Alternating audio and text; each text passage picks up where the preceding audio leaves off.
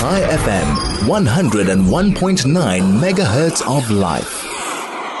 Talking about the current situation in the Middle East, the Red Sea, U.S. airstrikes towards Houthi and Yemen. We are joined this morning by Uri Ginott, who is a co-founder and director of strategy and government relations at Dead Sea Guardians. Uri, a very good morning. Thank you for joining us. How are you doing? Good morning, and pleasure to be with you. This part of the conflict is really quite significant, isn't it? Because here we've got the United States and the UK joining forces against Yemen. Give us some perspective here. Well, this is one of the examples how this Israel-Hamas war, Israel-Gaza war, has not just regional but also global implications that can affect almost the entire global supply chain of the West and of the world, most of the world itself, impacting major economic output. And if this is not contained, this can and the Iranian semi-proxies, let's say this in the manifestation of the Houthis. Can spill into not just a regional, but even into a world war, where on one side Russia and China and Iran, and the other the West. Hasn't that, aren't we living in a little bit of a denial? If we look at the fact that there's a war in Israel and Gaza, it's happening in Lebanon, there's certainly attacks happening in Syria, we've got Yemen, the region is already pretty much, and that's funded by Iran. We've seen attacks happening in Iraq as well. The region is I'm not even sure it's simmering. It appears to me as though there is a active conflict happening. It's just not being maybe recognized as that.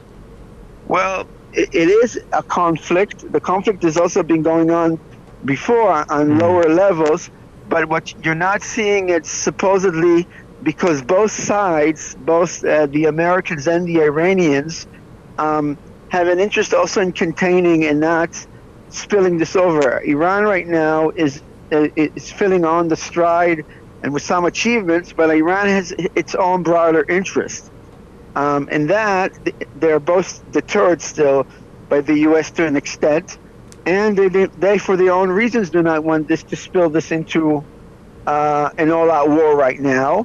And the same with the U.S. So they're exchanging heavy punches, but they're not, if to use a metaphor, not trying to turn it into a full-bar brawl, basically, and so forth. And if you see, the Americans waited not to respond right away, but they reacted with force with the Shiite militias in Iraq. But Biden is avoiding, the call from the Republicans, not that they're not coming also from a political interest, to strike directly at Iran.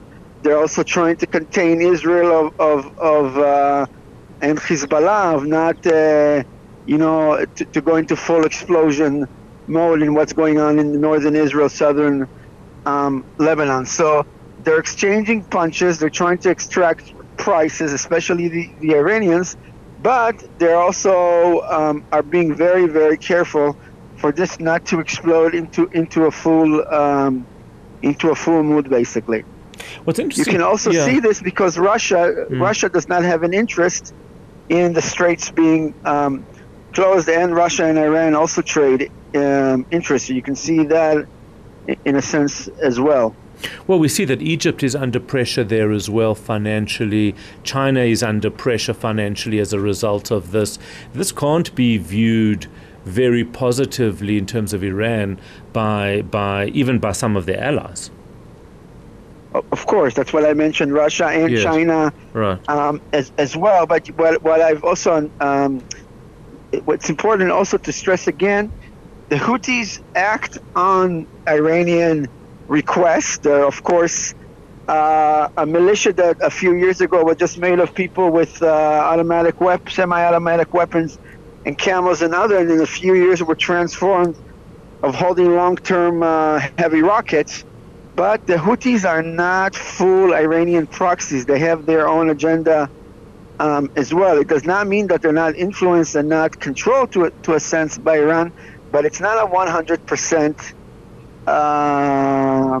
press the button from Tehran and things go off or they cool down. In terms of Hezbollah, are they fully controlled or are they similar to Houthis in that sense? Hezbollah is both. It is both an Iranian arm in a sense, but it also is a local Shiite Lebanese organization. And Nasrallah has to factor in, the leader of Hezbollah always has to factor in what will be the results in a multi-ethnic society. He represents a growing public, the Shiites that were always at the bottom of Lebanese society, and through the ethos of struggle with Israel, they rose.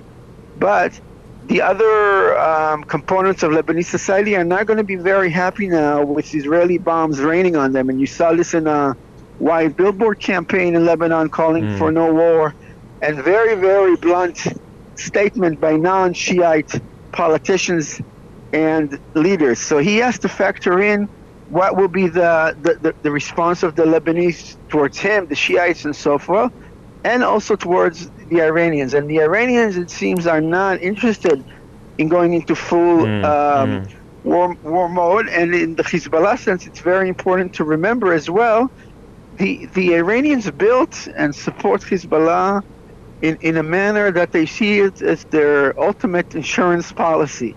If an attack were happen to Iran, the deterrence balance on their side, of their deterrence component on their side of the balance, is activating Hezbollah to attack Israel. They do not want to waste it on something that they do not see as a strategic imperil at that specific moment.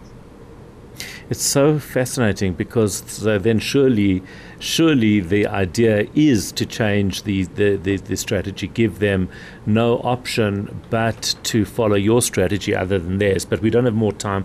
Uri Ginott, I will definitely be speaking again. He's co-founder and director of strategy at the government relations of the Dead Sea Guardians.